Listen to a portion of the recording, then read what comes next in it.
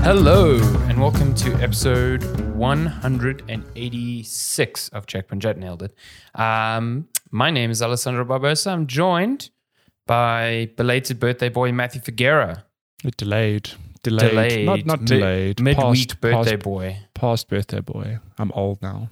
It's weird. We should have done the whole birthday thing last week because your birthday was on, well, if you're listening to this, it's Monday, week, yeah. But it's like almost a week now that has passed.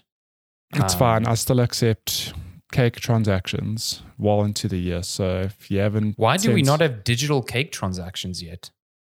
Because, okay, we've got NFTs, we've got cryptos, a lot of confusing stuff already. Don't NFTs of cakes. Don't confuse things now with cake NFTs or just cake transactions. I mean, it would be cool if someone, I'm pretty sure like some shop has this already, but like someone sends you a transaction. It's like, you can pick up a cake from any of these locations for free. That'd be great. I mean, It would be great if the cake just like digitized and reanimated like on your phone and you just got a slice out of thin fucking air, but that sounds a bit too science fiction-y. I mean, yeah, I was going to say that's like the deepest science fiction tales are... I remember reading a story as a kid. I can't remember what it was called or who wrote it, but it was basically... some kid goes into space or something. I'm like very loosely paraphrasing this. Says that he's hungry. Some dude gives him a pill. He bites into it and it tastes like cooked chicken. It's like, pill? whoa, this is amazing. Yeah, like a little, like it takes a little bite, but the book said it felt like you're taking a huge mouthful of. That dude just got given chicken. MDMA. Jesus. This changes everything. Space the MDMA. The reality is actually high. He wasn't eating chicken. I would like the food. I mean, you watched the first episode of Kenobi. I've watched the first two because they premiered with the first two. But half the first episode. Yeah, but they did this in the movies as well, where like Rey puts water in like a powder and it turns into like bread. And in Kenobi, Obi-Wan does the same thing. He's just got this like water and he puts it over like some space lantern and it turns into like a stew. Food. Yeah, I want that shit. That looks fucking great. Like, imagine how much time you don't have to spend cooking. That'd be awesome.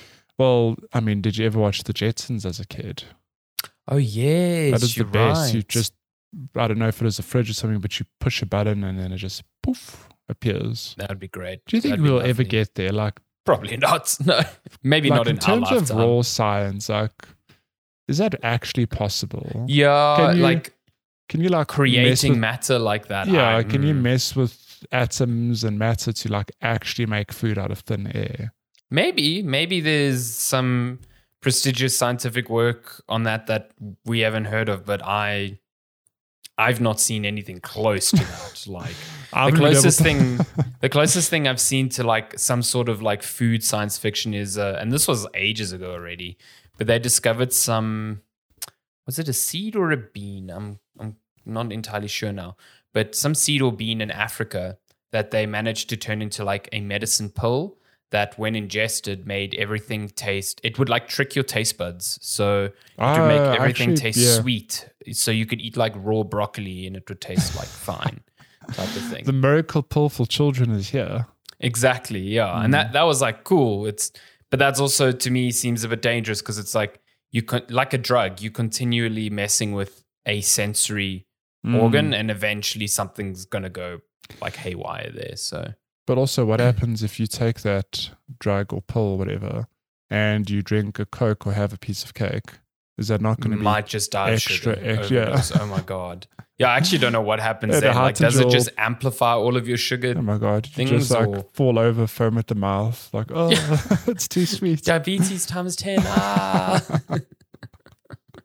I'd love to know what that feels like. Like just biting into like raw broccoli and like, wow, this tastes like very, very sweet or something like that. My goodness. I mean, could live a very healthy life like that. So just live off broccoli.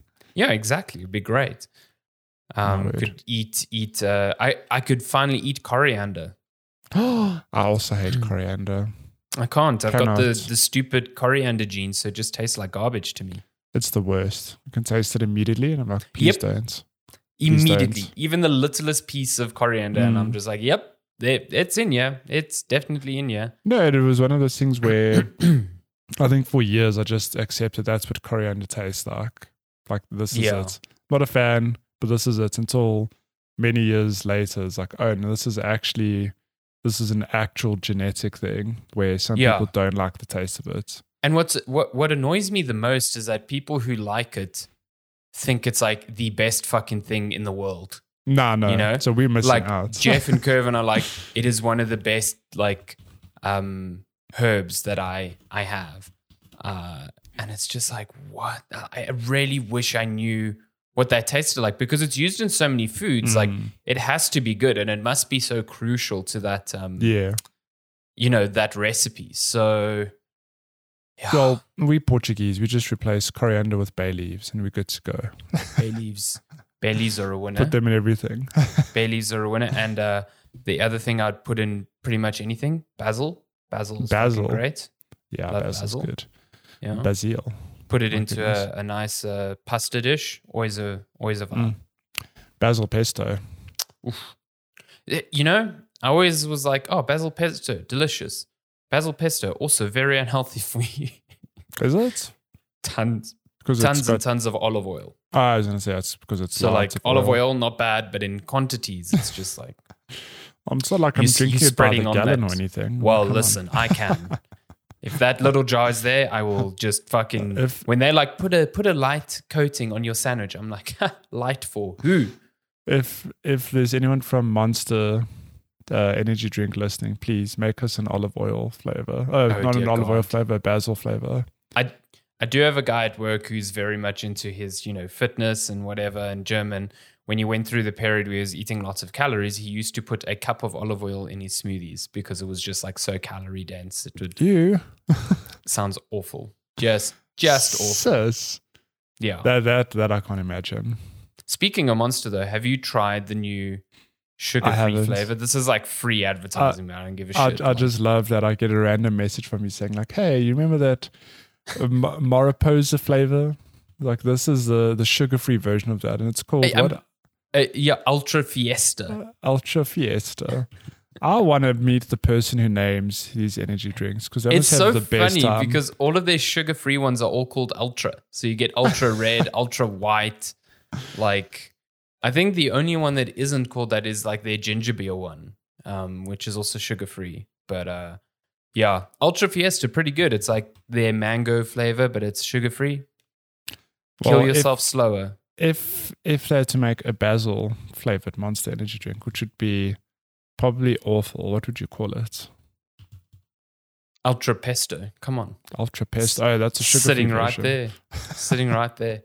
Yeah, basil flavor and then Ultra Pesto. You're missing out on the opportunity version. to call it like a pasta punch or something stupid.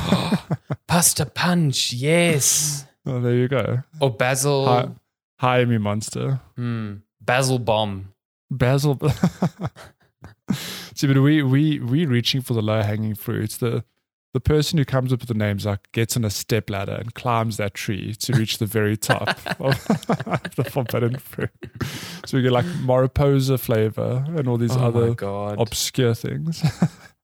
God, I know I should stop drinking that garbage, but it's so good. Can I tell you? Every now and then I'll have one just because the flavor is so good. I've tried. I have successfully moved away from like having one a day, which is that was like borderline a problem. So not borderline, that was a problem. So I think you're having more than one a day at one stage. Yeah, well, depending. Especially at lockdown, I was buying them by the case at like Macro, and like they were just chilling. Oh my God. I got into the dark period of like I think 1 week I was having 3 a day, and then I was like, I might die. Like this is actually not good for me. Yeah. Now, instead, I just drink copious amounts of coffee. So I'm just dying in a different way. So you really are picking your poison. Is it going to be coffee? Exactly. I try to tell myself the coffee is at least just water and coffee. It's not anything else. If you don't add sugar, it's like quote unquote healthier. The caffeine's going to murder you. Yeah. How many coffees are you having a day now? I try to limit myself to like 3. Yeah, I was having 5. It's like, see, that's too much. I don't think I'll ever have more than like 3 a day. And even that's a stretch. It's mostly like 1 or 2. And those are 3 doubles. Oh no. My goodness. Yeah. That's so you're having 6 coffees. Essentially, yeah. I never count it that way because it makes it sound worse. Or those days you have 5, you're having 10. Oh, Jesus. I also don't have any caffeine after 5 now because I've realized I'm an old man. And if I do, I can't sleep properly. So really? even 5 roses tea, I do not have after 5 o'clock. Like unless I'm working, and I need it. But yeah. Caffeine doesn't have that effect to me at all. I'll have a coffee before climbing to bed. I'll be absolutely fine. See, I used to be like that. I used to like sip on a fucking energy drink just before climbing into bed. But as soon as I stopped doing that, I realized my sleep was far more restful. So it's not the case of like I can't fall asleep. It's just that I feel like really shitty in the morning still. Okay. So, yeah. Sure. Now you have like 1 cup of coffee before bed and you can see sound or something. That'd be great. How has no one made a superhero? Where caffeine, man. Coffee's their trigger, yeah. Caffeine. Maybe there is. I mean, you've got Calendar Man. Anything's possible. If you just swap Popeye's spinach for coffee, I guess it's kind of the same thing. Good You Lord. really think spinach is giving him muscles like that? No ways. That shit's laced with coffee. Was Popeye 100% created just to get kids to eat spinach? It must have been. Must have been. Like, also his girlfriend's name was Olive. Like olive oil. We've come full circle. Well done. Olive oil. So when we get the basil / olive oil flavored monster, just call it Ultra Popeye. And the true fans will know what we mean. Spinach flavored monster. Powered by olive oil. Come on. I've just noticed something really wild. We have different size windows on the video feed, and I have no idea how that happened. That explains so much because I was wondering why my head looks a little bit smaller than yours today. I mean, it's like slightly. I've just noticed they're like completely differently sized. Yeah. How did that happen? Sorry, I'm just giving Matthew video production horrors in the middle of a production here. Not sure how that happened. But this Checkpoint Chat, we talk about video games. Okay, this window's fine. We talk about video games here. There's not... last week we chatted about some newish games like Dolmen and Soundfall, and that's pretty much what we have on the cards today. I'm going to touch in again on just Soundfall. So speak for yourself. I'm busy checking last week's episode to see if I had this window that this size issue there. Okay, but you carry on now. I'm listening. So Soundfall, if you missed last week's episode, Soundfall's a new indie game out that does the thing that it seems a bunch of games are doing lately, where they're tying their gameplay directly to like a rhythm style. So if you think of Crypt of the Necrodancer, where all of your actions like moving and attacking all are to be done to the beat of the song playing in the background, or a more recent example would be something like BPM, which was a shooter that was made with that sort of idea in mind. Cadence of Hyrule as well, which is Zelda, Crypt of the Necrodancer. So Soundfall takes that concept and applies it to a action RPG like a Diablo, or sort of like a Diablo, but with twin stick shooter sensibilities. You are still playing levels to grab loot and level up, and that's the sort of progression. Each level has a unique song to it, and each world has 10 levels, and there's 10 worlds. So quick math, 100 songs. Sure, that's a lot. Yeah, it's a lot of maths. So initially the concept is quite fun. It's like you can attack whenever you want, but attacking on beat gives your attack 100% of its power. So you kind of want to stick to that. You can only dodge on the beat. There's certain like traversal mechanics, like this little like rail that's got little spots onto it. Like you can only move between those spots on the beat. And conversely, your enemies only attack on the beat as well. Their projectiles move at the speed of the sort of song that's going, and their attacks are governed by that same system. So initially, it's pretty cool. It's like, okay, cool. Every level, I've got to get used to a new song, a new tempo, and just take it from there. The issue is that the gameplay from hour 1 versus the gameplay from hour 12 is identical. Like nothing has changed. Sure. There's no abilities that you gain that really drastically change the combat. You get a melee attack like very early on in the game, and then you get new characters that have different melee attacks, but that doesn't really like change up the gameplay too much. So you're just kind of like going through the motions, like new level, new song, new tempo.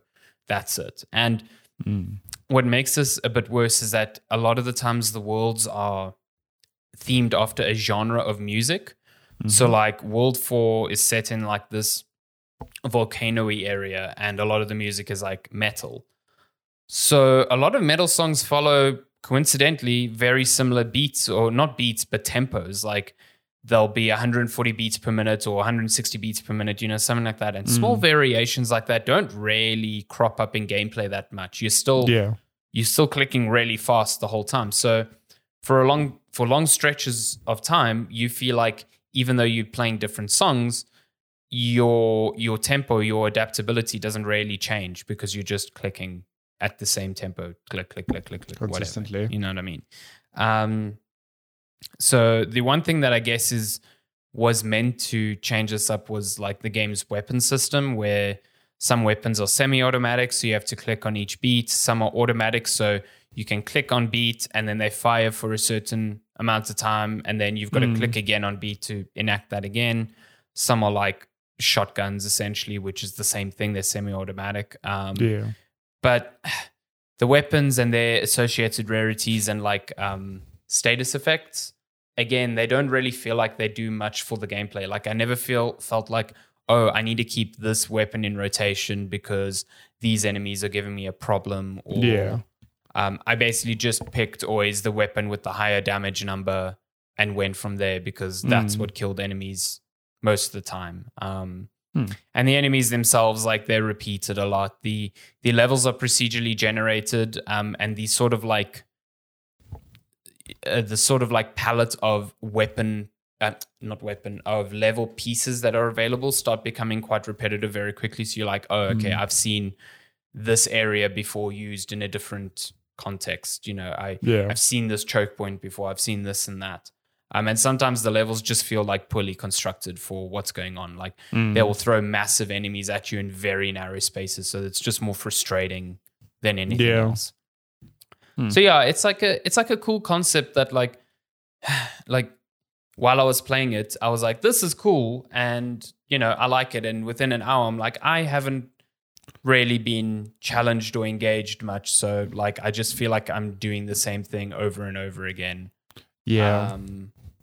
And so I just found it a lot of the times very boring, for long periods of time. So it's a bummer because I think the idea is really cool. And I think there's a cool style to the game, even though the story is really the story is literally just a means to get as many audio puns as they can into like, it's ridiculous how many puns are in that game. Like at first it's like, oh, they're going so over the top with this, it's kind of cute. And then it just comes off as annoying because everything is musically connected. You know what I mean?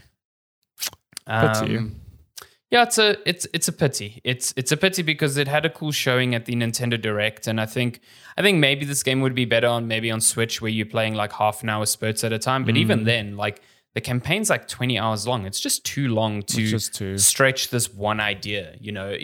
It's worn out its welcome by like hour 6, you're already like, this either needs to change drastically where I have something else to think about, or like it just needs to end. Like to suggest that there's 20 hours of this to get to credits is just crazy to me. This is what we said last week, is that maybe, so the idea, it's cool. The idea of this game is cool on paper, but in execution it falls short. But I almost wonder if it wouldn't have worked better. It's just not a procedurally generated dungeon crawler, but more of a narrative focused thing. I don't know. Like imagine you don't replay levels, you just go through a level. It's a shorter, tighter experience, maybe 5 to 6 hours, 8 at a stretch. Maybe it would have been a better time. I don't know. Yeah. No, I agree. I think maybe if there was less fewer levels in each world, I definitely think it would help because I think there's just too much, like way, way, way too much. So Yeah, I definitely think it's just it's drawn out. If this game was maybe 6 to 8 hours in total, I might have felt differently because I wouldn't have felt so burnt Like out by the entire experience. Yeah. So yeah, it is what it is, unfortunately. It's always sad when a cool like indie game comes out and I just don't click with it at all because I think a lot of work goes into those sorts of projects. Yeah, for sure. But yeah, it's not something that I would say like run out and play. You know what I mean? And maybe a lot of people are having different experiences with it. I mean, the game has pretty not overwhelmingly positive, but positive reviews on Steam. People are enjoying it, so that's cool. I'm glad. I just did not have that same experience at all. Like not even close. So well, you're clearly wrong then. Yeah, clearly I'm wrong, and I'm going to be told that very soon online because my review's up on GameSpot now, so can't wait for that. But it is what it is. I didn't vibe with it. Maybe you'll play it on Switch when it's on special or something and be like, hey, this is pretty cool. So you were wrong. Yeah, you're wrong, and you should quit. Your opinion is just terrible. Just awful. Just awful. But well, that's Soundfall. Yeah, that's Soundfall. You coincidentally rolled credits on Dolmen. Let me just make a little timestamp here. So I rolled credits on Dolmen. I'm actually surprised that we both remember that name because it's just a random word. It sounds Domo. like. But I think when we touched on it last week, I was a couple hours in. And I think you hit the nail on the head saying that it sounds like a game it's too big in scope for what that small indie team could pull off. And I think that is a fair observation because the game's presentation is good. Like if I think back to the world building, the levels I played through, like there is a story there. There is a whole lot of lore buried in. I mean, not buried there. It's pretty explicit what's going on. But just in execution, it doesn't quite pull it off, unfortunately. So Dolmen is, for all intents and purposes, a Souls-like in space. It reminds me a lot of if Dark Souls and Remnant from the Ashes had a baby because it's a combination of melee and gun combat. But yeah, it's just janky. It's just rough around the edges. And while I think it has its charm and some people will enjoy it, it's just not like it's not a bad game. It's just not a good game either. It's like for me, very square in the middle of there's some good, there's some bad. But yeah, it's also relatively short. I mean, I finished it in about 9 to 10 hours. So, I mean, you could look at that as a pro or con. Like we're saying, you playing Soundfall 20 hours is too long. Maybe if it was shorter, it'd be better. I think my biggest criticism is that a game like this is marketed as a Souls-like. And we all know Souls-like, what stands out from them is the combat. It's every From game is brutal. It is challenging. But you'll find it very difficult to find somebody who goes, oh, this game's just bullshit. Like if you die 9 out of 10 times, 99 out of 100 times, it's something you did wrong. It's not the game being unfair. It's just the thing of, oh, you didn't time your roll properly, or you just don't know this boss well enough. Whereas Dolmen, it feels like the animations are just off. The attack, the hitboxes are all over the place, and it just feels like unnecessarily punishing, but like unfairly so, to the point where if you get hit down, for example, an enemy will still hit you and you'll just straight up die, like because I'll follow up with attack after attack. Whereas I think even a From Software game, if you get knocked down, there's still like a small brief window of like you're not going to take damage. It lets you, get up and roll out the way or something like that. Whereas this is just straight up, if you get cornered, like you're dead. You're just straight up dead. But it's a pity though, because if I think back to some of the boss fights, there are some really good ones. I mean, it's that good thing of you go to a boss, you die a few times, then you start realizing, oh, when they pull their arm up this way, they're going to follow this attack, or this sequence is going to happen. It's got that, but it's just let down by this poor combat. Not poor combat, just like janky combat. So yeah, like it's all I can really say is that it's a pretty average game. I still had fun with it, but it's not something I would recommend you buy at full price. Like maybe if you see it on a sale, like it's cool if you're looking for a Dark Souls in space with a relatively interesting premise and just cool environments to explore. Like, I think probably one of my favorite parts of the game is how varied the environments are. Like, there is definitely a level of storytelling, on the level of, let's say, a Bloodborne, where it's not explicitly said, but you can walk into a room and be like, oh my God, like something happened here. Like, the game does have its moments of, it feels, it's not quite on the same level as Dead Space, but there are moments where you walk into a corridor and you're like, oh God, what is waiting around the corner here? Yeah, what happened here first of all? And, what killed all these things? And oh God, I'm probably going to have to fight it. But yeah, I do think, look, I don't know much about the studio, but I do think it's still like hat off to them for what they've pulled off, because I do think a game like this is not easy to pull off. I mean, you don't just wake up one morning and say, I'm going to make a third-person RPG game, and it's not an easy thing to do. No, I think there's a lot to think about, a lot to try pull off. So I'm curious what the next game will look like, because the ending is very much like hey, there's going to be a sequel, and from what the ending implies, it feels like they're going to focus more on including co-op in the sequel. So interestingly, in this game, you can do like a Dark Souls, you can summon people to help you fight bosses, and vice versa. You can go help people fight bosses. I tried it. The latency or whatever just did not work for me. Sluggish. Yeah, I just constantly timed out, whatever. So I can't really comment on that. But I mean, it would be interesting to play a game like this if it was, 1 to 4 player co-op. That could be actually a lot of fun. Sort of like Remnant. Well, Remnant was 3 players, wasn't it? I think Remnant is 2. Yeah, I played it with 2 friends. I don't know if you could play with 4. Yeah, I can't recall. So it's interesting because I feel like there's a lot of this game just reminded me of Remnant as well, just purely from the gun combat point of view. Because there are interesting weapons, both melee and ranged or projectile. But yeah, just it's a fun game that maybe you'd want to pick up on sale if you are looking for a Souls-esque, Souls-like in space. Is this kind of like enticed you to check out something like The Surge 2, which is like sci-fi Souls? Yeah, I've never played The Surge 2, but I almost feel that Surge 2 is pretty good. Yeah, I almost feel that, I mean, again, never played it, never seen anything about it, but I know it reviewed decently. So it almost feels, and I know it's the same sort of thing of it's a space Souls-like, whatever.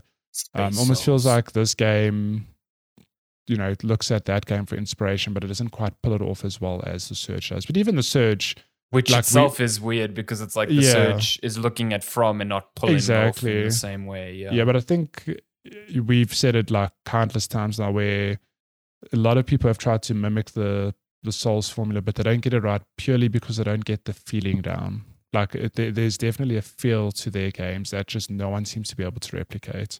Yeah, I mean, and even AAA studios have not been able to replicate it. So small indie studios trying to pull it off, it's tricky. Like, I think it's really the replication that trips them up, because as soon as you're trying to replicate, the invitation for comparison comes in. So yeah, look, and I get it. It's probably unfair of me to compare it to From, but I'm like, that is your source material. Yeah, like if you're taking inspiration from that, like you said, there is inevitably going to be the comparison.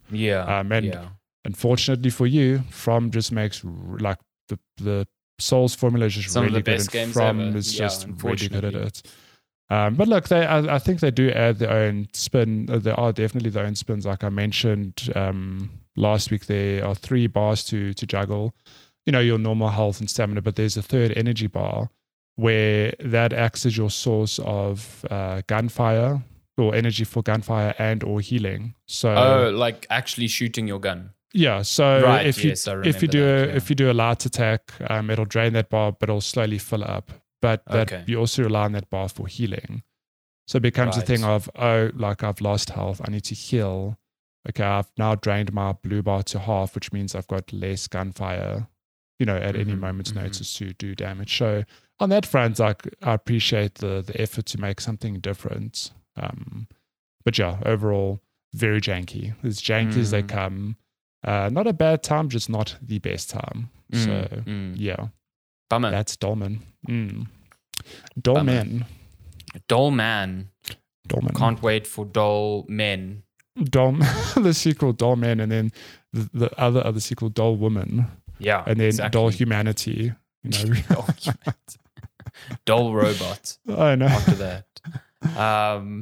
Yeah, so that's Cool. kind of like games for this week. It's been a bit quiet on that front. I mean, between you finishing Elden Ring and, not many banger big releases coming out. I'm just still is playing what it Elden is for Ring. this year. Yeah, I'm still playing Elden Ring every now Started and my third character. then. I have a problem, I've got a problem.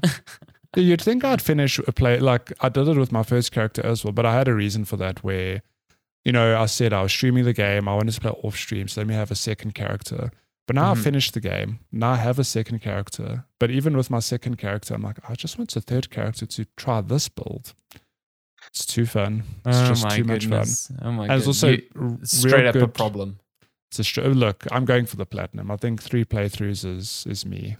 But it is fun in the third playthrough knowing exactly where to go. Like I'm getting some good souls, some good weapons and gear because I know exactly where to go now.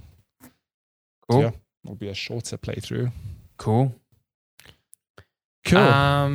Cool. Should we bounce to game? Is it game releases now? Yeah. Game releases. Yes. Damn. I'm sorry about the window. I have no idea why it's smaller.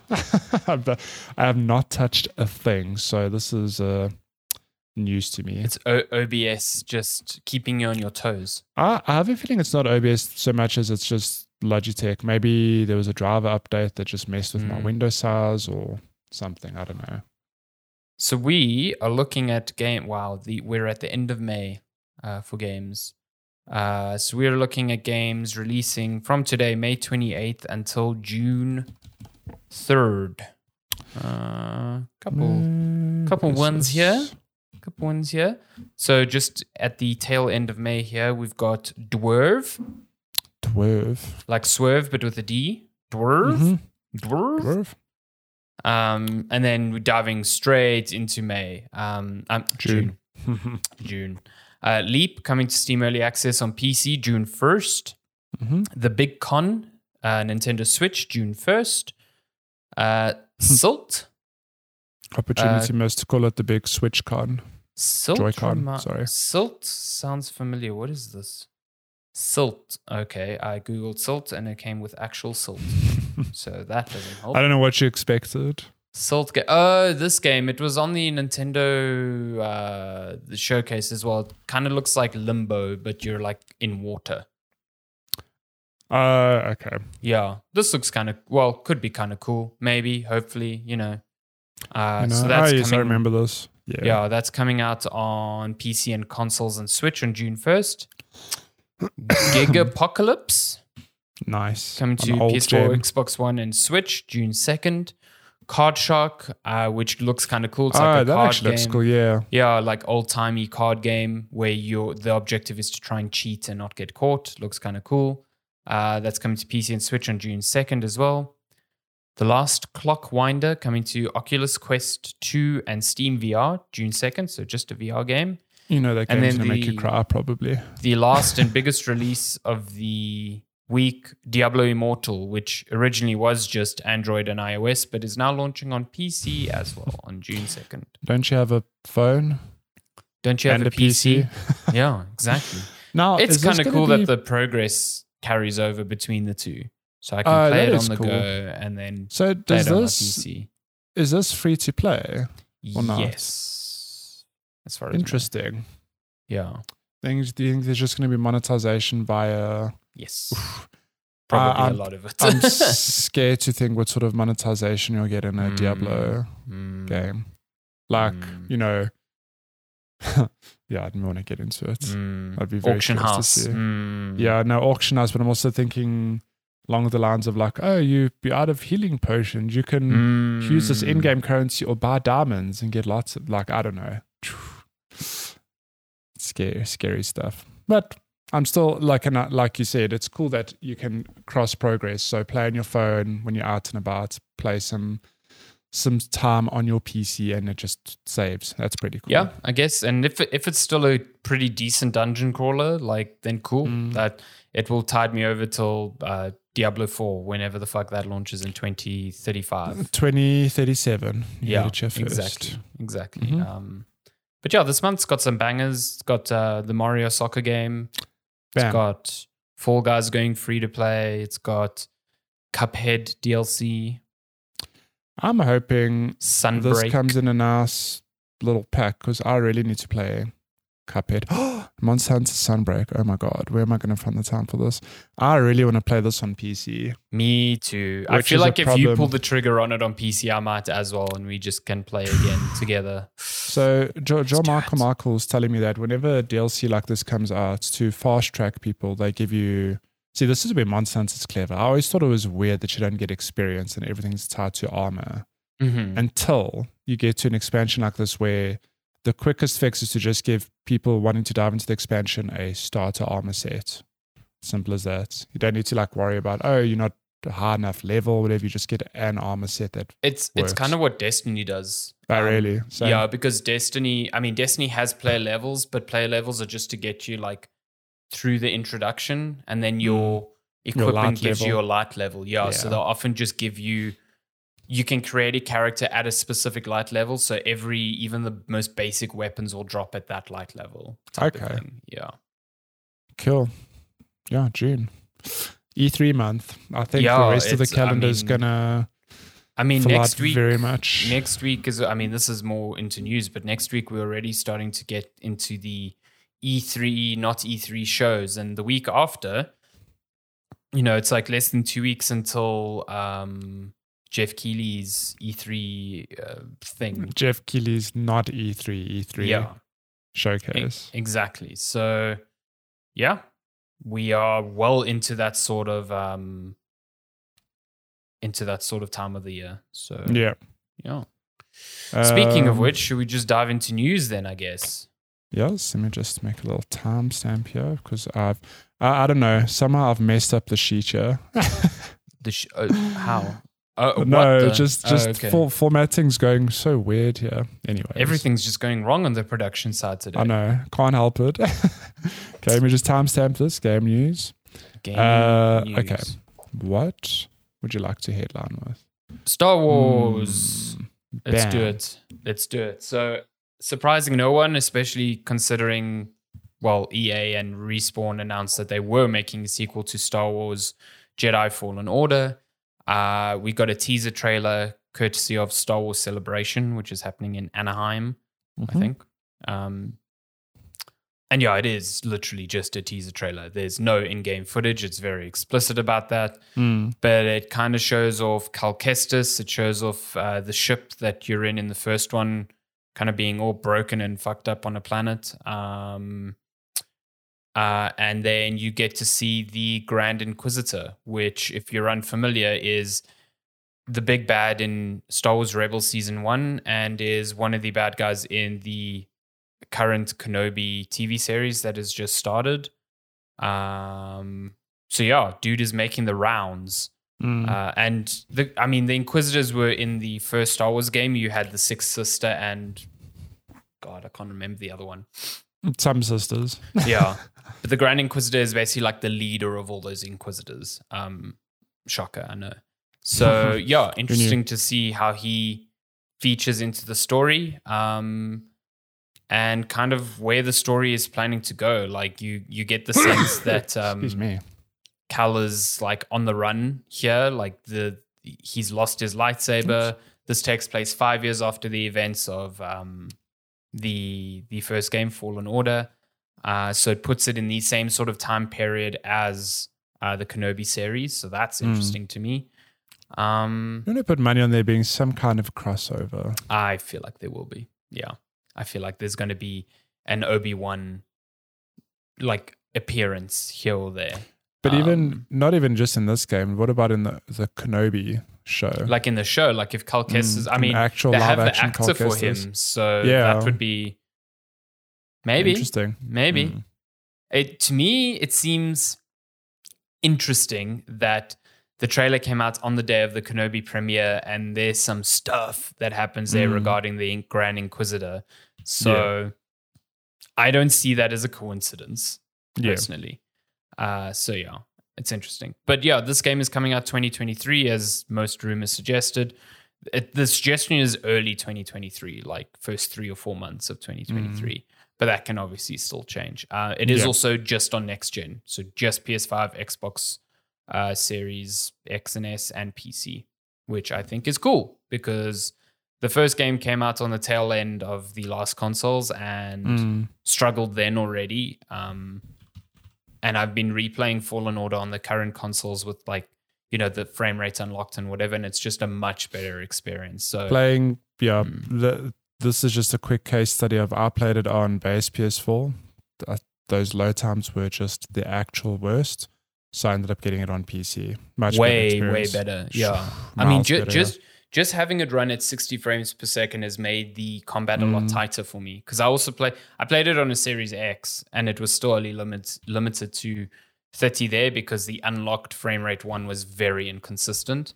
And it fucking sucks at 30 frames because the parry window just feels wrong. I know Bloodborne gets that shit right, but they did not get it right on here with that. So I'm keen to play it. I really like the first game. I enjoyed Fallen Order. I thought it was a good Star Wars story. Cal Kestis is not the most interesting Jedi in Star Wars history, but BD1 is really good. And the rest of the crew is pretty good. Cal Kestis' story is fun. I'm really here for BD1 sequel. Really here for the droid that throws me my stim packs when I need them. He's pretty fun. What's he up to these days? Yeah, what's he? Where's my BD1 game? Actually, come on. Fallen Jedi Survivors, actually Cal Kestis dies and BD1 becomes the first droid Jedi. He becomes the next Jedi. He turns his little stims into little lightsabers. I mean, other than, what's that dude? Then when he grows up, he's General Grievous. Yes, I was just going to say General Grievous is like the droid. The droid Sith. But I mean, he's a dude who still has a human heart or some heart. Yeah, right? I don't know. I've never really dived into General Grievous's vibe, what actually happened there, how he ended up the way he was. But we need a droid that's Force sensitive. That'd be next gen. Oh, hello. So fluffy. Audio listeners, there's a cat in the screen. Yeah, my cats keep jumping on my desk and chewing my Horizon Lego. So it's a bit of a problem. Yeah, it's a bit of an issue. Next story, I suppose, in keeping with the theme of it's E3, hooray! Not E3, not E3. June is just game release territory. It is, and it's we knew Xbox are doing their thing. Jeff Keighley's got his thing, but Sony are like, you know what? We're just gonna jump the gun and have a state of play on June 2nd. Yeah, quite interesting that it's called a state of play and not a PlayStation showcase like it was last year, which made it seem like a much bigger thing. Keep expectations in check then. Maybe. It seemed like this was coming because there was a bunch of stuff that was happening on the periphery. God of War Ragnarok got a rating in Korea, which always signals a couple of months out before release type of thing. And then I think the day after or the same day, this is part of other news, but Returnal got a Steam DB listing. A release date for Stray popped up on the PlayStation Network database. Hold up. What date did we get for Stray? It's July 19th or something like that. Oh my God, so soon. Yeah, so all these things happened so close to one another that it was okay, there must be prep happening for a state of play where all of these things are going to be announced. So yeah, when this was announced, not shocked by it, but really cool. I'm very keen. It's been a while since we've had a state of play, if I'm not mistaken, or the last one was so underwhelming that I didn't. Yeah. It says the last state of play took place in June, which brought reveals for Valkyrie Elysium, Exoprimal, and Gundam Evolution. What? Cool. June? We're March. Sorry, March. Oh, but who had? Oh, it was Nintendo who had the showcase. It was the Square showcase. It was JRPG after JRPG. Yes. Yeah. Okay, so that's coming. That's cool. Yeah, so that's coming. I'm keen to see what's there. I know they said it will include PlayStation VR 2 games. So I wonder if we get a first look at the headset as well, though I suspect there'll be a state of play specifically for that. For that, yeah. Yeah. Do you think that's going to come this they've year? already shown a game. They showed Horizon whatever. So they can definitely show games without showing the headset. Do you think we get the headset this year? Like end of this year? Was it too soon? At the beginning of the year, I thought yes, but I don't think so anymore. Also, I just think, man, they're just struggling supply chain wise, like to no fault of Sony's just struggling to like get shit out the door. So, but I wonder at what point does, because like COVID's still around, obviously, but life for the most part has kind of gone back to normal. Like, I don't know. Well, yes and no, I guess. I think it was in a earnings call this week that Sony said that they expect the PlayStation 5 to reach the regular stock levels of the PS4. That's sort of how they described it by 2024. That's still a while away.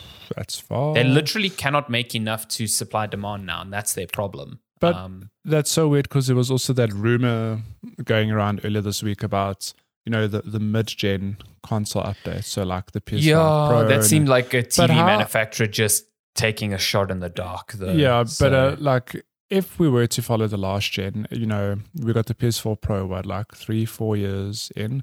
How would they ever do that if they can't even keep up supply of the PS5? I think this is why we won't get one. Yeah, I'm also. I think we'll get one, but like you said, to expect it within 3 to 4 years of the next gen cycle, that would start putting it in the window of like next year, and I just don't see that happening. You've got people still waiting for PS5s. Yeah, I do think it will happen though, because like AMD is releasing their next generation of GPUs this year, so is NVIDIA. So there's hardware to be utilized to accelerate like ray tracing experiences and stuff like that. I'm pretty sure a lot of devs would love to have on a new PlayStation. I'd also be very tempted to get whatever the upgrade is, because I think I'd have no issue selling my PS5.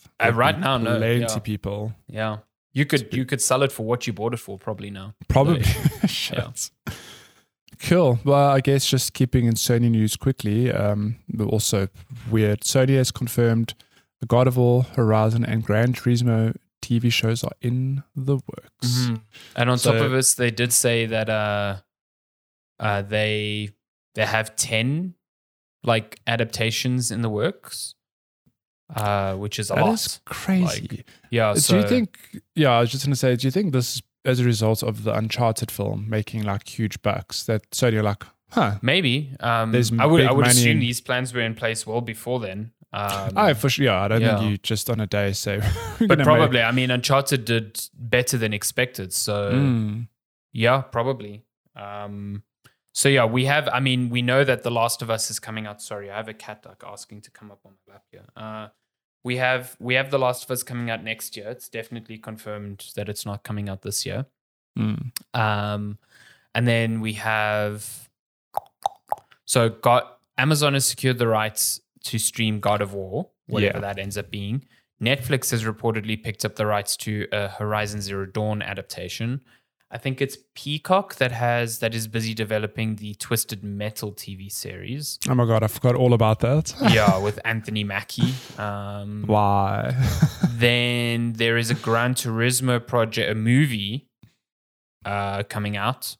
And according to Video Games Chronicle, Sony is eyeing District 9 director Neil Blomkamp, fellow South African, to direct it. Why? Why? Who the fuck knows? Why would you not get one of the dudes who did a Fast and Furious? If we could get Wikus van der Merwe to star alongside Vin Diesel. Yeah, seems like a strange pairing there to me. But yeah. Well, to be honest, I'm like, what, do we need a Gran Turismo movie? Who is asking for a Gran Turismo movie? But again, I saw someone say that the Gran Turismo movie is just it starts off with 40 minutes of the history of cars that you can't skip, and I thought that was quite funny. That is amazing. I love that it's specifically 40 minutes. I forgot about all these other projects. So this is where the 10 start filling out. We are also getting a live action Ghost of Tsushima movie helmed by John Wick director Chad Stahelski, the Twisted Metal TV series. Yeah, Ghost of Tsushima movie seems like the easiest fit of all of these. Like, and then we're also getting a Jack and Daxter adaptation from the Uncharted movie director. Cool.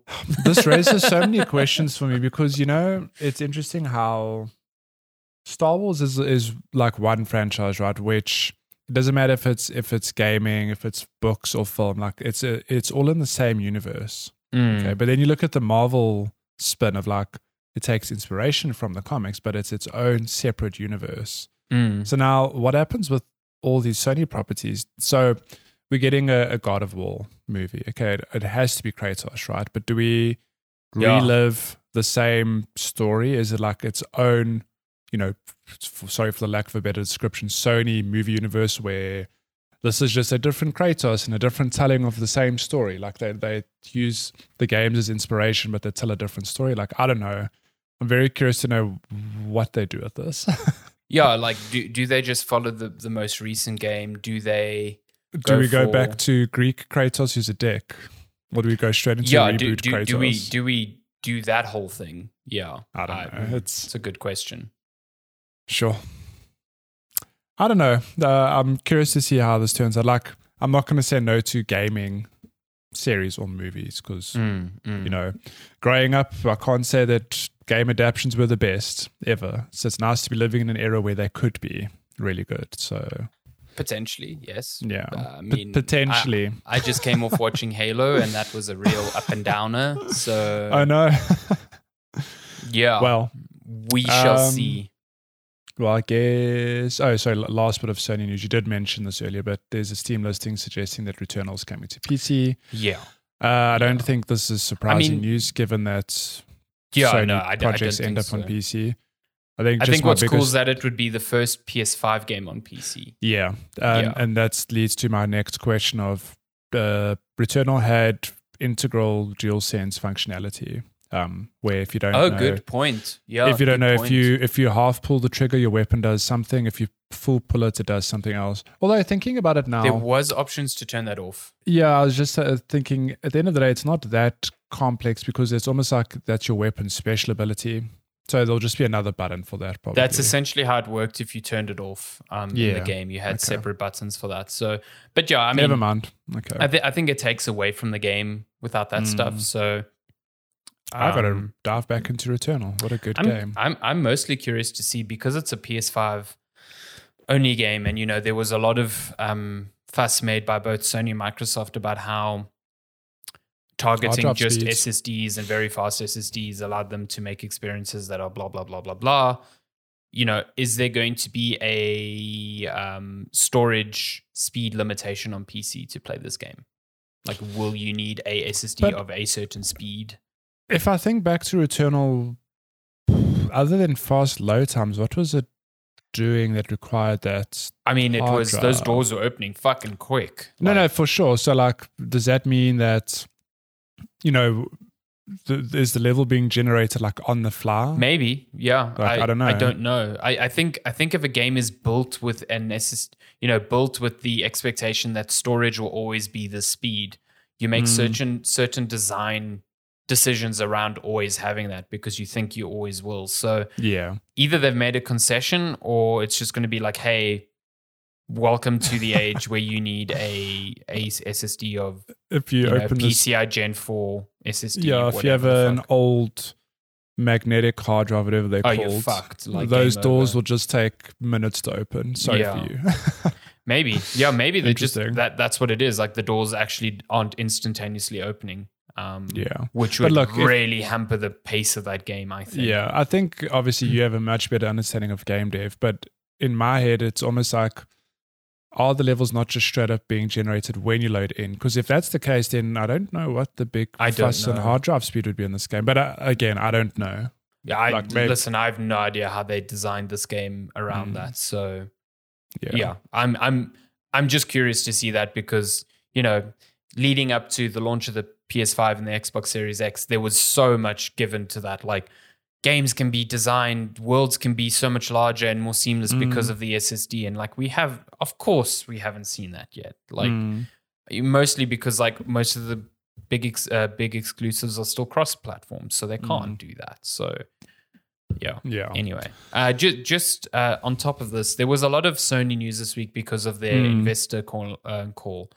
But something we missed was Sony also is planning to launch 2 live service games within this financial year, so before the end of March. Oh, it's in March next year. And those are not Destiny. And they expect to be done with PS4 games by 2025. Even that still feels so far away. Like 2025 is when we're talking, either PS5 Pro territory and then rumored PS6. I mean, well, yeah, I don't know. Maybe it's you should probably start be talking about the PS6 by then. So yeah, unless COVID's just given us, we're going to have maybe a very long. I mean, people forget the PS2 was around for, not because of COVID, but the PS2 was just so damn powerful and successful that it was around for like 12 years, 13 years. Yeah, well, the PS2 also endured because like the PS3 and Xbox 360 hit just before the recession. Yeah. So like it was a bit of a fuck up in that regard as well. Yeah. So this thing of a console being 6 to 7 years is really, it sounds weird, so like a modern notion. Like maybe we are just going to have a 10-year cycle this time. I don't know. Yeah. Who can say? Last bit of still tied to Sony news. Xbox turned down the chance to make an exclusive Marvel games in 2014. Yeah. I want a Marvel show, or not a Marvel show. I want a TV show called The What If of gaming, where we just live these alternate realities, like where the Marvel What If series. Yeah. Yes, where what if Xbox made Spider-Man or Marvel games? Because if you look at it now, spoiler. Spider-Man is making huge money for Marvel and Sony, and it's a huge draw card to the platform as well. So, yep. I'm not entirely surprised by the events that happened here. So if you think about it, this meeting. Okay, so this story comes from the Ultimate History of Video Games Volume 2, and essentially what happened was the licensees for Marvel told Activision that they no longer wanted to do business with them, which made sense because Activision had really poorly adapted Marvel games up until then. I mean, if you think of the Spider-Man games we were getting in the early 2010s, they were pretty bad. Yeah. And so they just approached both Microsoft and Sony with the idea. So, Microsoft at the time was busy, literally at this time, they just decided to get rid of the Kinect for the Xbox One. So they were in the survival mode for the Xbox One. So maybe the idea of resuscitating a Spider-Man game or Marvel games that just were really they weren't in vogue like they are when you think of them today. When you think of the story today, you're like, oh, duh, Microsoft should have done that deal. But Marvel games back then were fucking nothing. No one cared about them. And then I think it was just really shrewd business sense on Sony's side to be like, yeah, we can probably do this. You had Adam Boyes and Jonathan Drake there that apparently in August 2014 agreed that they wanted to make a game that rivaled the Arkham series, which, Batman at the time then was the pinnacle of how do you do comic book games, you know what I mean? Yeah. So, yeah, I think for all intents and purposes, Sony made the best decision there, but there's no guarantee that if Microsoft had taken this deal that we would have ended up with the same quality Spider-Man. Oh yeah, it's always this thing of hindsight. It's very easy today to look back, you said it yourself, really no brainer. It's Spider-Man game, modern day Spider-Man game.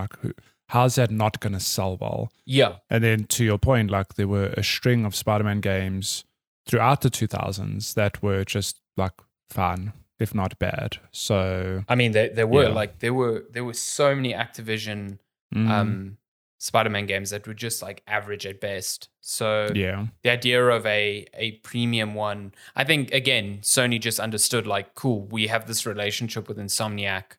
Maybe they see what they just did with Sunset Overdrive Like, Yeah. cool, maybe this will work. We can actually do this. And then looking at, the Arkham series, like, yeah, we can make Spider-Man into this sort of, Spider-Man is literally Arkham with the Spider-Man skin. I mean, if you think all about it, intents and this purposes. meeting happened just shy of a year before Arkham Knight came out. So Batman Yeah, had been Arkham was, around. Like, very established at that point. yeah.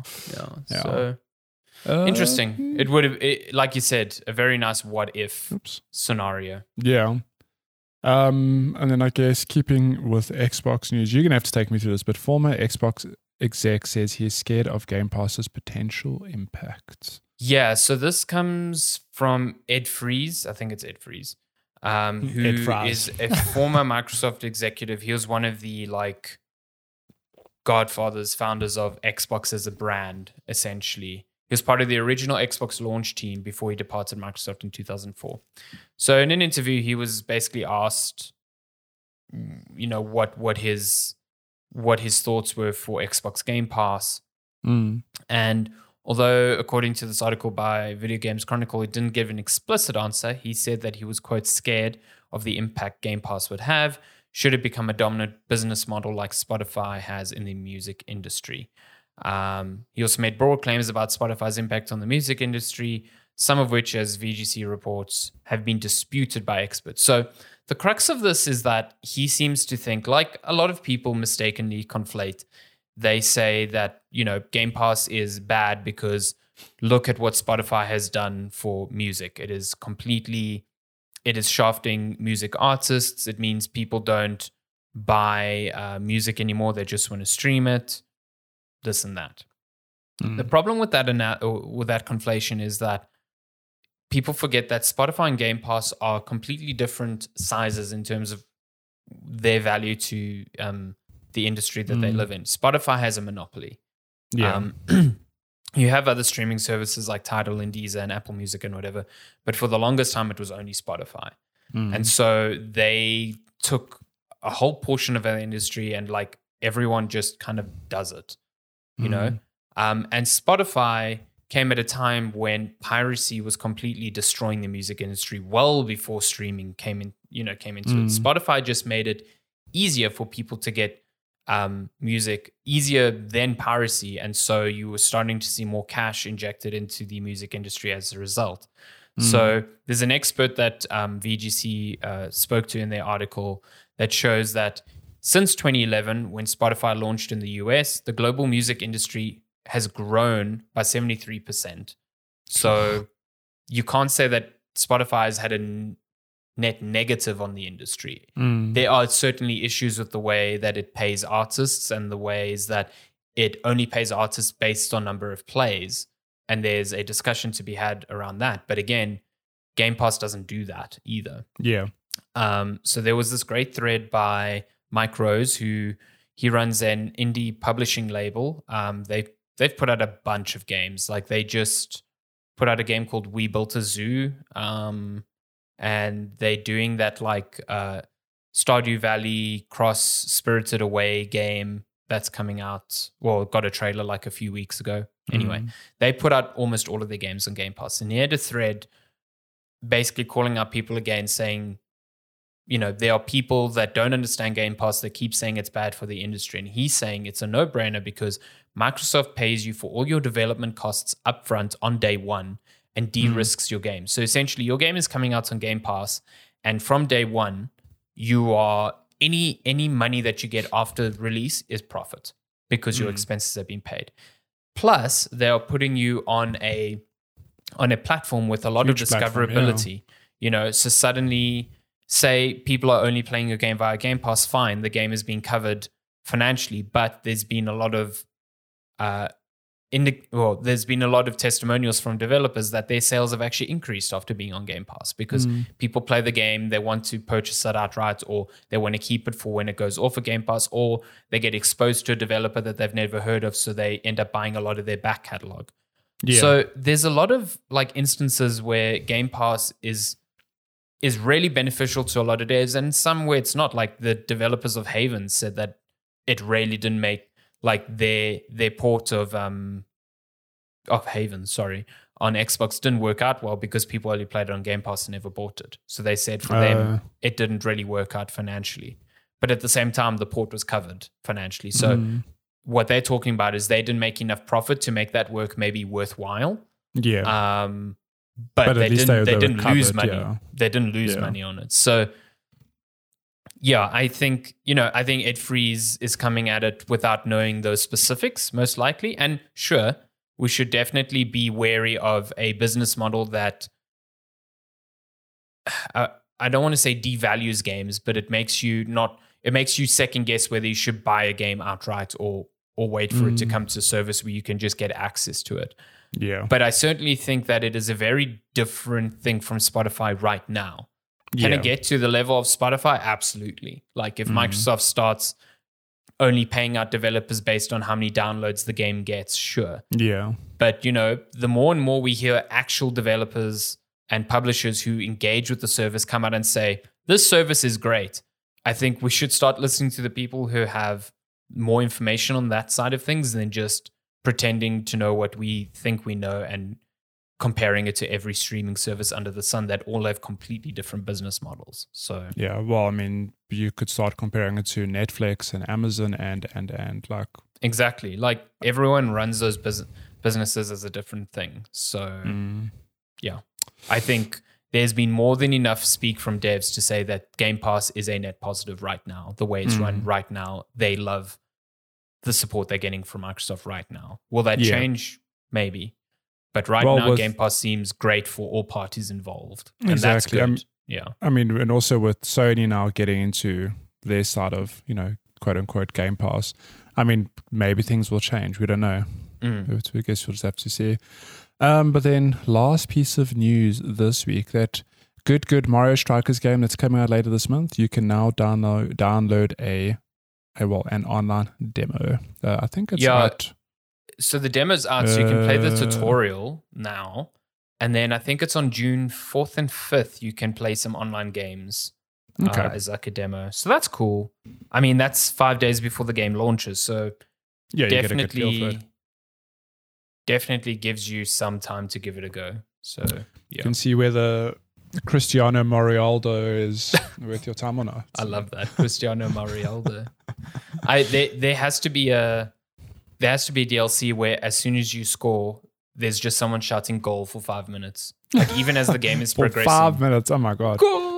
Oh my God. It's ridiculous. I love it so much. I'm very keen to see how this game is.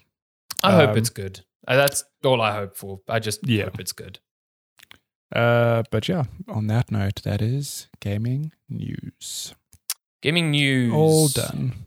So that means we're into questions. If you want to send us questions, you can email us, checkpointchatpodcast@gmail.com. You can also find us on all of our social platforms at Checkpoint Chat.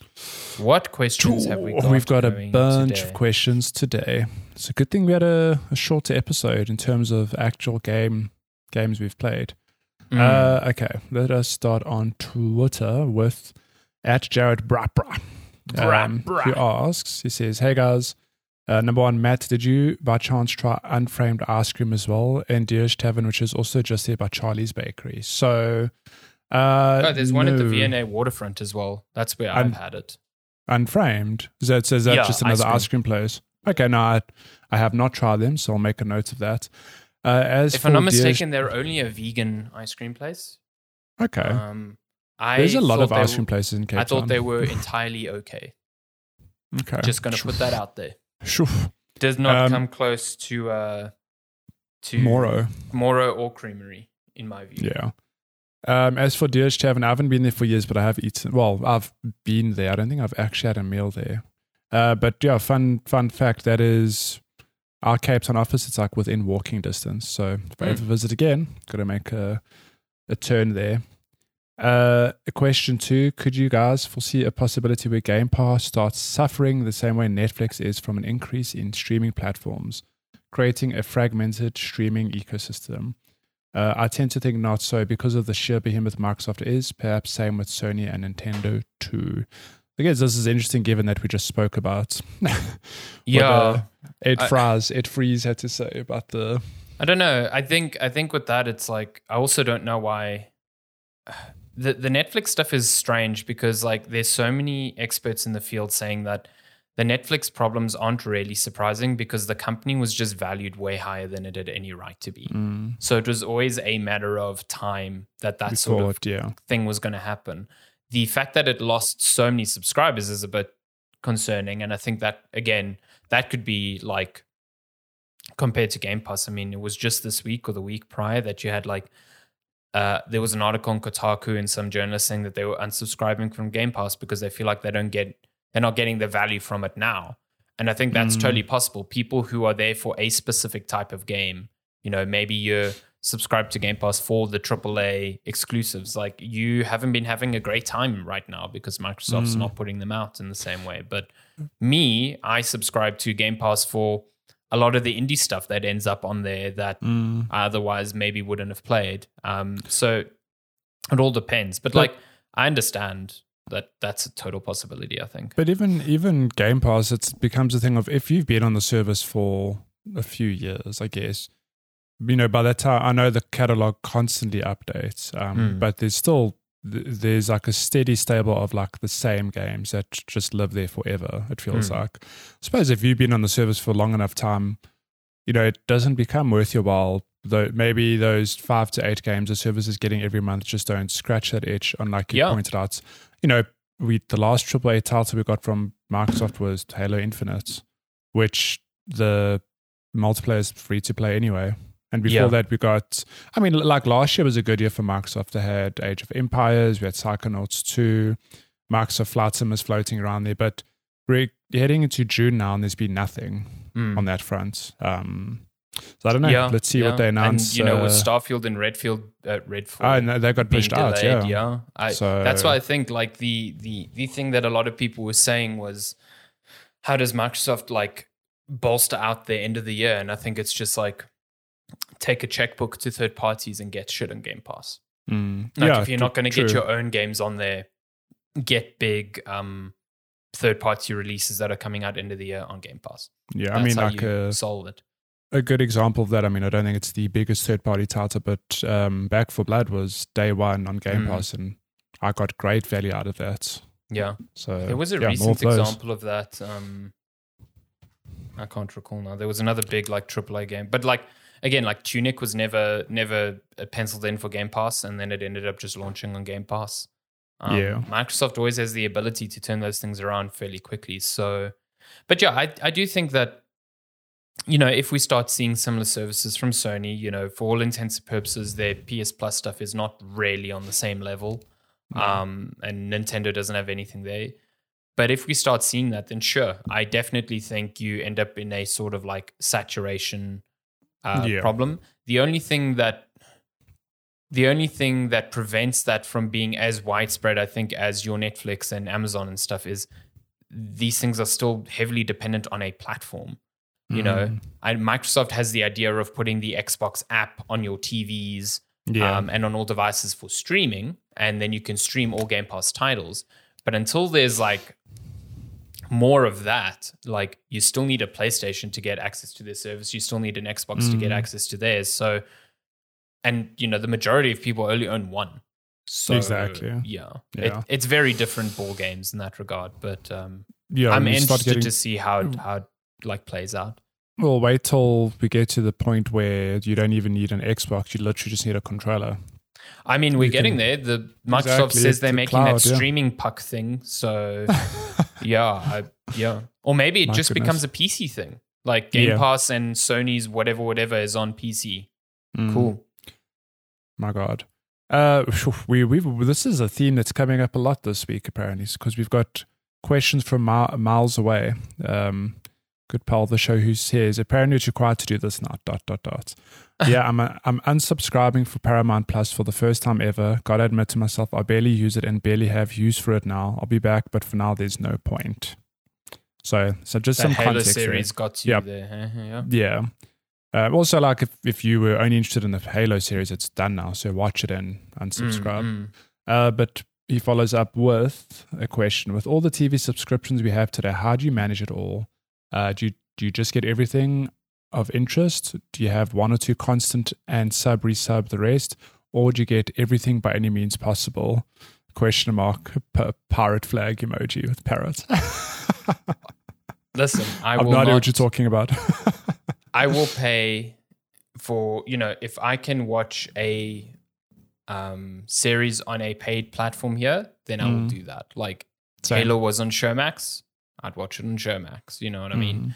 Or I'd pay for Showmax to get access to it.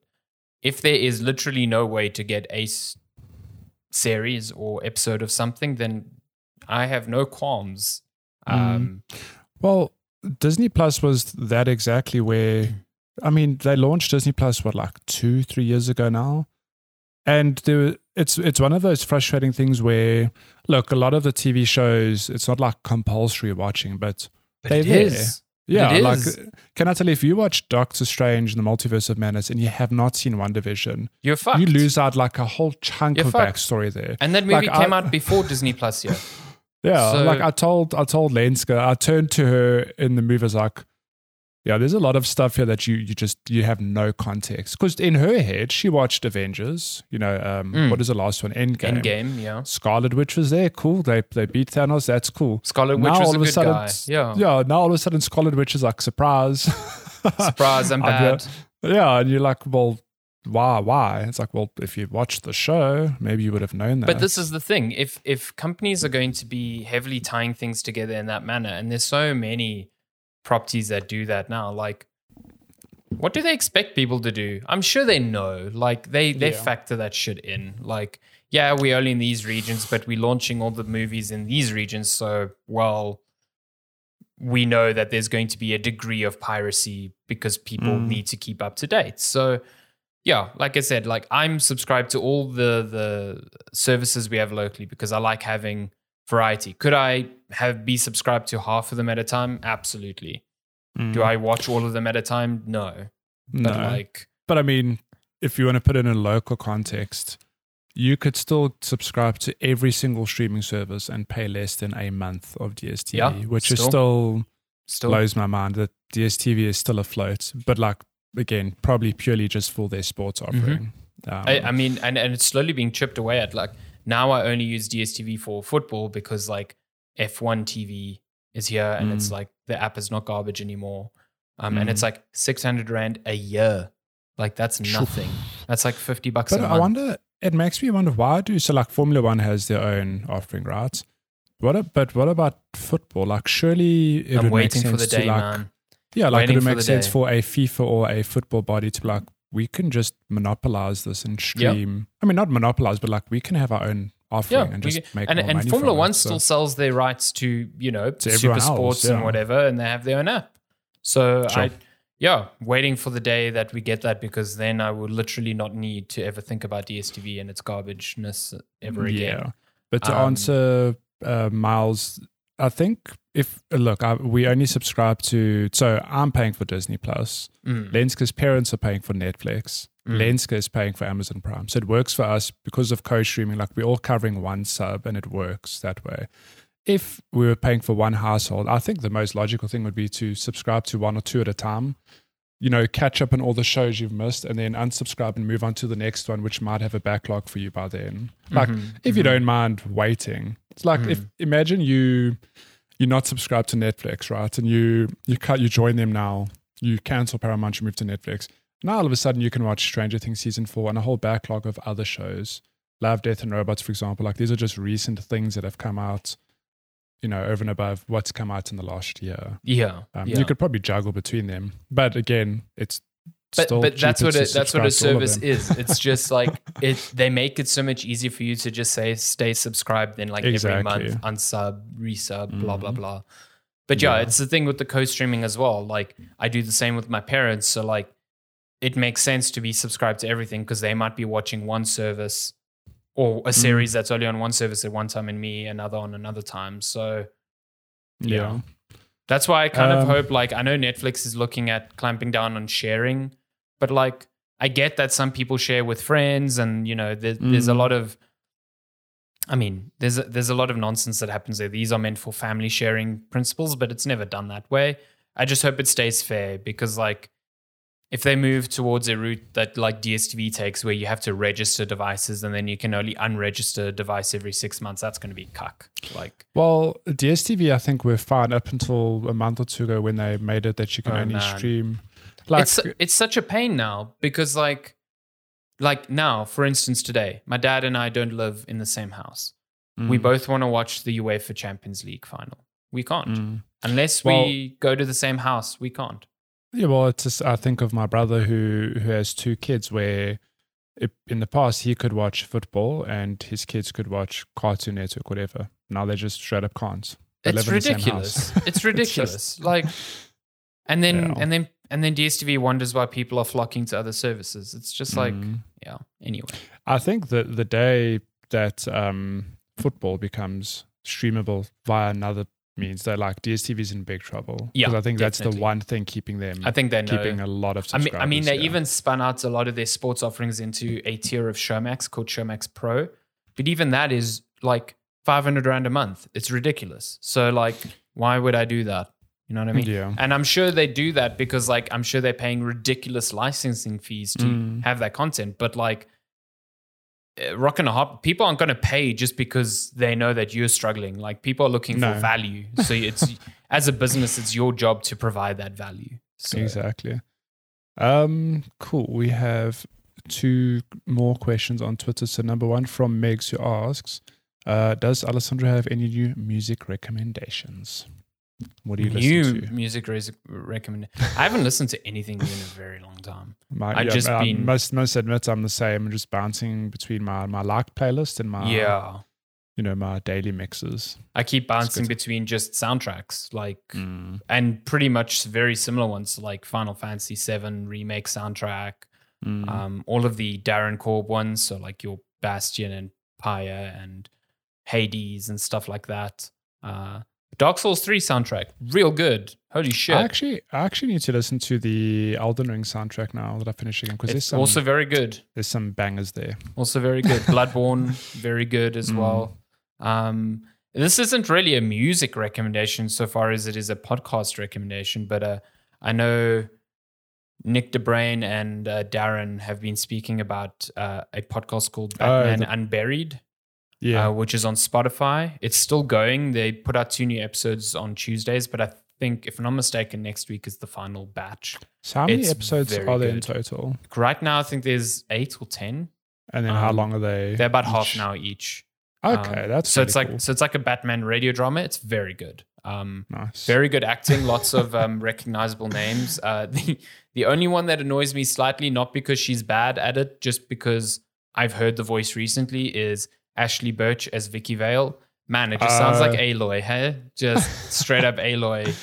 I must know in the action. Oh, there must be action in this podcast. Actually, when Batman takes down some baddies, do we hear? Pow! Oof! It's a very good podcast. It's very adult themed, very dark, and lots of descriptions of like pretty grotesque murder and stuff like that. Sure. So.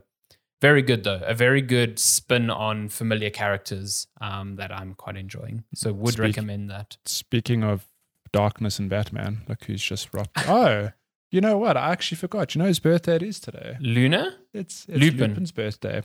Happy birthday, Lupin. Old. 11 years old. Look at how handsome he is. He's I said yesterday, he's the George Clooney of cats. He's old, but he still looks good. It's true. It's true. Still looking real fresh dapper. And fire. Look at that tuxedo going on there.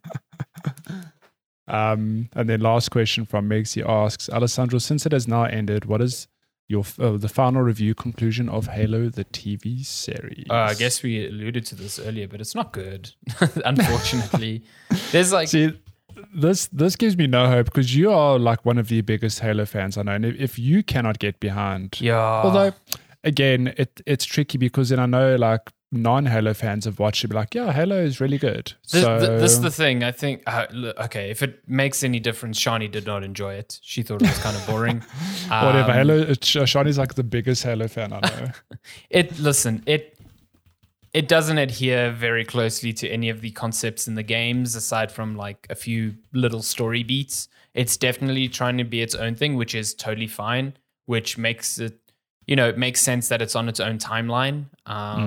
And I liked certain aspects. I like that they try to humanize Chief a lot more. There are certain episodes where he's like trying to figure out the truth of his like lineage, like, you know, the whole idea that they were kidnapped as children and made into child soldiers type of thing is, it's like really powerful stuff. But then it's just, there's some dumb as shit story beats, some nonsensical ones too. And overall, I think, it like started off like pretty okay-ish and then got better. And then the last 3 or 4 episodes were just bad. So yeah. Damn. Bummer. Maybe they'll improve. Shit. But yeah, it's not great, unfortunately. Damn. That's I would still watch it. I'm not mad I watched it. Like, I will watch a season 2, which is definitely being made. But is it the best thing? No. Why not? You'd be such a hater, man. Not even close. And then we have one final question from Cello ZA, who asks, does Sandy feel like losing in Trackmania on Tuesday? For one night only, Cello will return. For one night only? So, my goodness. So is he going to blame his lag in China?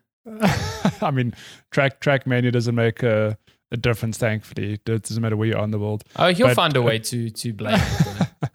But apparently it's a public holiday on the Wednesday, so he's joining us. He's waking up at like 4 a.m. So we're going to play some Trackmania. There's potentially 4 guys on the cards as well. And he mentioned Fortnite. I was like, I'm there. So if you're around, you want to join for any of those shenanigans, you're very welcome to. I'm There's keen. a new season of Trackmania we haven't played yet. I'm keen. I know Darth Vader has been introduced to Fortnite. So wow. Yeah, I'm down. Just for got to force Fortnite choke some too, people. You know. That sounds fun. Cool. And on that note, that is all the questions we have. If you want to send us questions, you can also email us, checkpointchatpodcast@gmail.com. You can also find us on social media at Checkpoint Chat. All of the places. All of the places, all of them. That's been episode 186 of Checkpoint Chat. Sure. Thank you so much, as always, for joining us. It's been a very festive. Oh, look, there's a cat in my background too. I know. I was just saying we've doubled up on cats here. We're doing well. A very happy birthday to Matthew again. A very happy birthday to Lupin. And we will be back in a mid-year June week. Yeah, we'll be back next week. Thank you so much. See you next time. Bye. Goodbye.